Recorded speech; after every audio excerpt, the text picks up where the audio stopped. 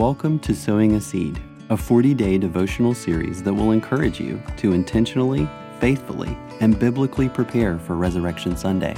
These devotionals were selected from a series of writings written by Pastor Jim Fleming called The Bottom Line.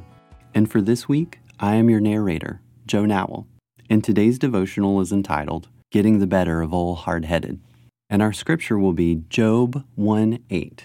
The Lord said to Satan, "Have you considered my servant Job?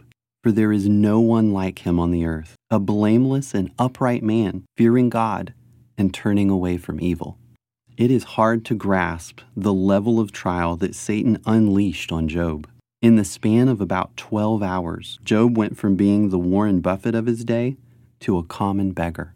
On this same day, all of his 10 children died in a terrible storm. Not long after this, the first signs of a hideous and painful skin disease began to show itself. If that was not enough to break him, surely the sound of godless counsel coming from the mouth of his wife was, blame God and commit suicide. I am glad that Job did not follow his wife's advice. He declares, "But it is still my consolation, and I rejoice in unsparing pain that I have not denied the words of the Holy One." Job 6:10. Despite his incredible anguish of heart, Job discovers joy in the fact that his pain has not diminished his trust in God and His Word. Despite his grim ride to 10 on the temptometer, Job realized his faith was alive and well.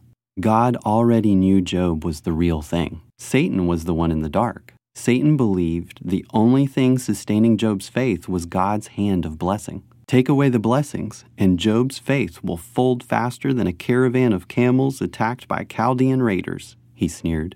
So to make sure it is obvious to everyone, even old Hardhead himself, God said, "Okay, take your best shot." So here's the amazing principle.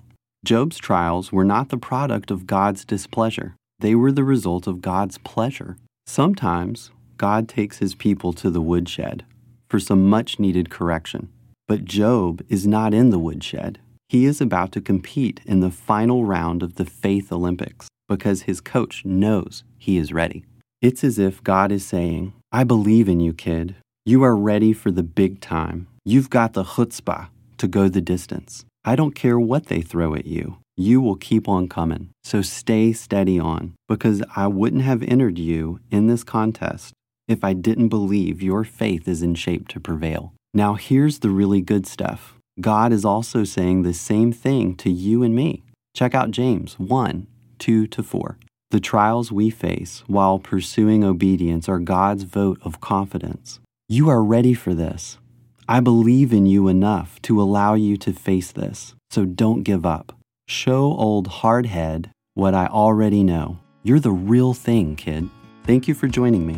Until next time, may the seed sown take root, grow, and bear fruit.